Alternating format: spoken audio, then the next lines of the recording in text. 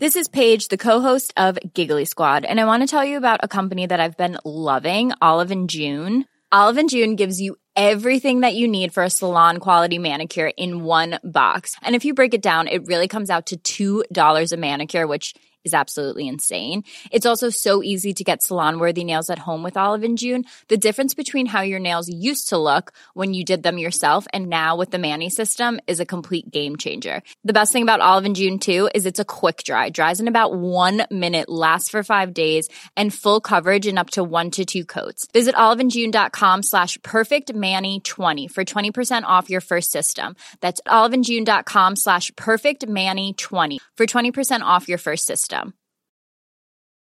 It's that time of the year. Your vacation is coming up. You can already hear the beach waves, feel the warm breeze, relax, and think about work. You really, really want it all to work out while you're away. Monday.com gives you and the team that peace of mind. When all work is on one platform and everyone's in sync, things just flow. Wherever you are, tap the banner to go to Monday.com. Millions of people have lost weight with personalized plans from Noom. Like Evan, who can't stand salads and still lost 50 pounds. Salads generally for most people are the easy button, right? For me, that wasn't an option. I never really was a salad guy. That's just not who I am. But Noom worked for me. Get your personalized plan today at Noom.com. Real Noom user compensated to provide their story. In 4 weeks, the typical Noom user can expect to lose 1 to 2 pounds per week. Individual results may vary.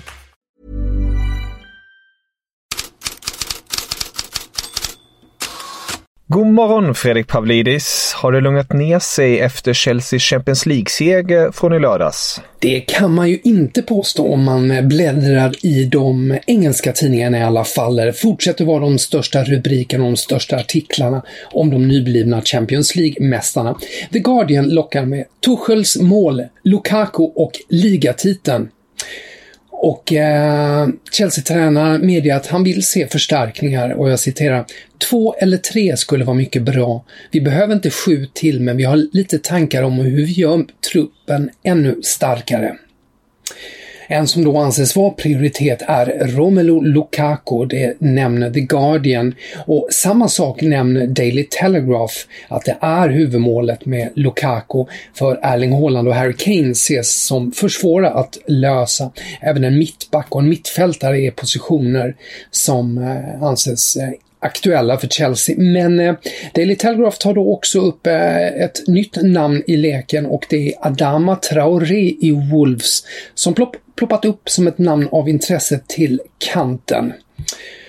Och så var det Thomas Tuchel själv då. Förlänger han? Ja, han fick ju personligen träffa ägaren Roman Abramovich efter Champions League-finalen. Spoke to the owner right now on the pitch. I think this was the best moment for a first meeting, or the worst, because from now on can only get worse. Maybe it was the worst moment for a first meeting. We will speak tomorrow. We will speak later. We will speak tomorrow, and looking forward to this. I can assure him that I will stay hungry. That I want the next title, and I feel absolutely happy. Maybe I have already a new contract now with that win. It can be. My manager said something about it, but I did not know. So let's check this first. Detta så har Daily Mirror idag rubriken Lokal hjälte. För nu så påpekar då Mirror att han på allvar slår ner bopålarna i London. Familjen flyttar dit i juli och ett nytt kontrakt till 2023 med ett optionsår är nära enligt flera engelska tidningar. Men tyska Bild, de hävdar att det redan är klart med ett nytt kontrakt, för det ska funnits en klausul som utlöser en kontraktsförlängning till 2024 om Tuchel vinner Champions League. Det hävdar alltså Bild. Och när vi ändå pratar om Chelsea, det snackas ju en del om N'Golo Kanté som blev matchens lirare i Champions League-finalen. Ja, vårsäsongen är förklarad och vem ligger bäst till för Ballon d'Or? Det är frågan idag. Det har varit massvis med artiklar om Kanté som ju har varit alldeles strålande för Chelsea i turneringen och även i ligan för den delen. Men idag då har både Daily Mail-krönikören Martin Samuel, The Times-krönikören Tom Roddy och Marcas krönikör Ewan McTeer artiklar just om att Chelseas lilla mittfältsdynamo i dagsläget är den som är mest värdig Ballon d'Or. Håller du med, Kevin? Ja, definitivt. Jag tycker det skulle också vara lite roligt om en spelare som spelar på en sådan position kan få den utmärkelsen. Det brukar annars alltid bli de här målkungarna såsom Robert Lewandowski eller Ronaldo och Messi. Precis, och det är ju förstås de namnen som kommer att dyka upp också, men det är ju alldeles för tidigt att säga någonting om det hela med tanke på att det stundar ju ett EM och för den delen ett Copa America. Men, och den som briljerar i EM ligger ju förstås också bra till. Men det finns ju anledning att slå ett slag för N'Golo Kanté. För dels är ju Frankrike en av de stora EM-favoriterna. Och även om Ballon d'Or förstås inte ska vara ett popularitetspris så är det ju inte fel att lägga in mjuka värden i bedömningen i dessa tider, tycker jag. För det är ju en fascinerande spelare och person, N'Golo Kanté. Andra nyheter? Diario AS i Spanien täcker första sidan med ett citat från Zinedine Zidane. Jag lämnar Real Madrid för de gav mig inte det förtroende jag behöver. Och Zidane har då skrivit ett brev till tidningarna, förklarar sitt avhopp i viss mån. Och han säger då att jag hoppar inte över bord och jag är inte heller trött på att träna. Jag hade önskat att min relation med klubben och presidenten de senaste månaderna varit lite annorlunda. Så det har varit lite friktion i relationen med klubbledningen helt enkelt. Zidane lägger också till att han varit 20 år i klubben och att det är det bästa som har hänt honom. I Italien så har La Repubblica en intervju med Milans tränare Stefano Pioli och som alltid dyker ämnet Zlatan Ibrahimovic upp. Här lite då ur perspektivet av hur de ska gå med Zlatan kommande säsong. Och Pioli säger bland annat Zlatan kan inte spela hela tiden. Han vet när han kan pressa på och vår kommunikation är öppenhjärtig. Champions League är mindre tung än Europa League som spelades på torsdagar. Men vi behöver en fjärde anfallare. Och ur det kan man ju då utläsa dels att de letar ju då anfallare och Olivier Giroud är ju den som det har snackats mest om på senaste tiden som en vice Ibra. Och då att vi kan räkna med mycket Zlatan Ibrahimovic i Champions League förstås. Men särskilt nu som han påpekar då den ligger mer bättre till i veckan för att Zlatan ska kunna spela.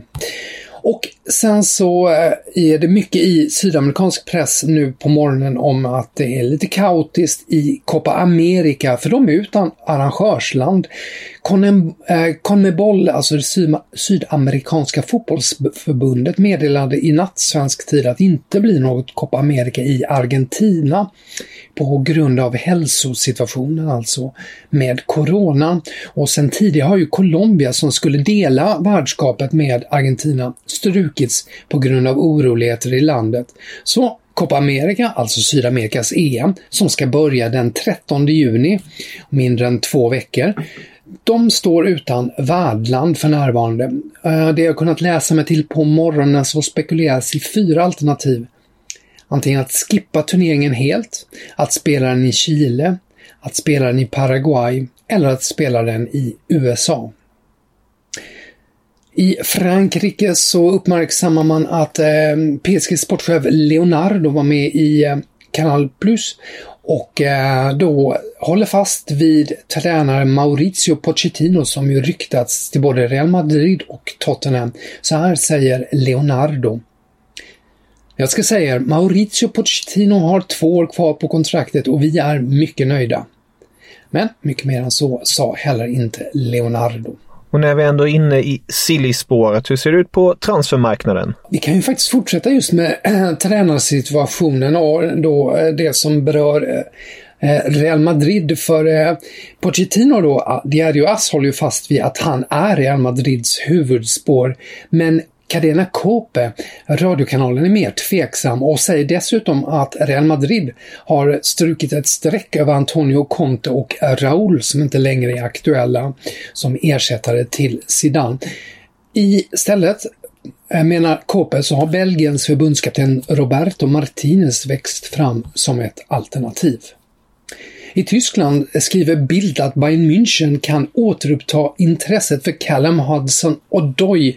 Och det är väl tredje fönstret minst nu som det påstås att Bayern München är ute efter Hudson-Odoi. Den här gången är det ju för att Chelsea då på nytt har varit lite utanför startelvan och att han skulle vara tillgänglig för lån i sommar. Bayern har ju inte planer på att värva stort mer. Man har gjort klart sina stora värvningar. Och slutligen kan vi ta upp Corriere dello Sport som uppger att 70 miljoner euro inte räcker för att köpa Achraf Hakimi, utan Inter vill ha 80 miljoner euro. Det är ju PSG som pekas ut som den stora intressenten. Och Gazzetta dello Sport lägger till att försäljningen av Achraf Hakimi är ett strategiskt offer för att kunna behålla Lautaro Martinez. Och här kan vi knyta ihop säcken från början av programmet där vi nämnde Chelseas intresse för Lukaku. Därför att enligt då både Sky Sport Italia och Gazzetta dello Sport så har nya Intertränaren Simone Inzaghi varit i kontakt med Lukaku som ses som spelaren som man ska bygga laget kring och som man absolut inte tänker släppa. Och om ni vill läsa mer om det här går ni självfallet in på Fotbollskanalen och in i Headlines-bloggen. Tusen tack för den här fina starten på veckan, Fredrik, så hörs vi imorgon igen.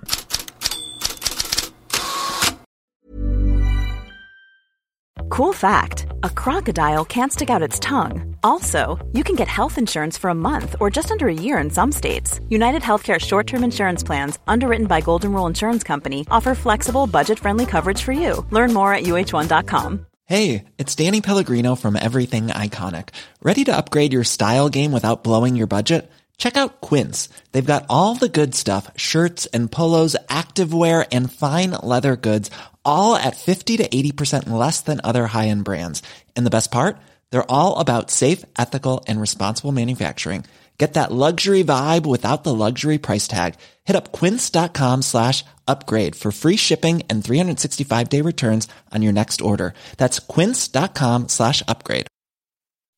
When you make decisions for your company, you look for the no-brainers. If you have a lot of mailing to do, Stamps.com is the ultimate no-brainer. Use the Stamps.com mobile app to mail everything you need to keep your business running with up to 89% off USPS and UPS. Make the same no-brainer decision as over 1 million other businesses with Stamps.com. Use code PROGRAM for a special offer. That's Stamps.com, code PROGRAM.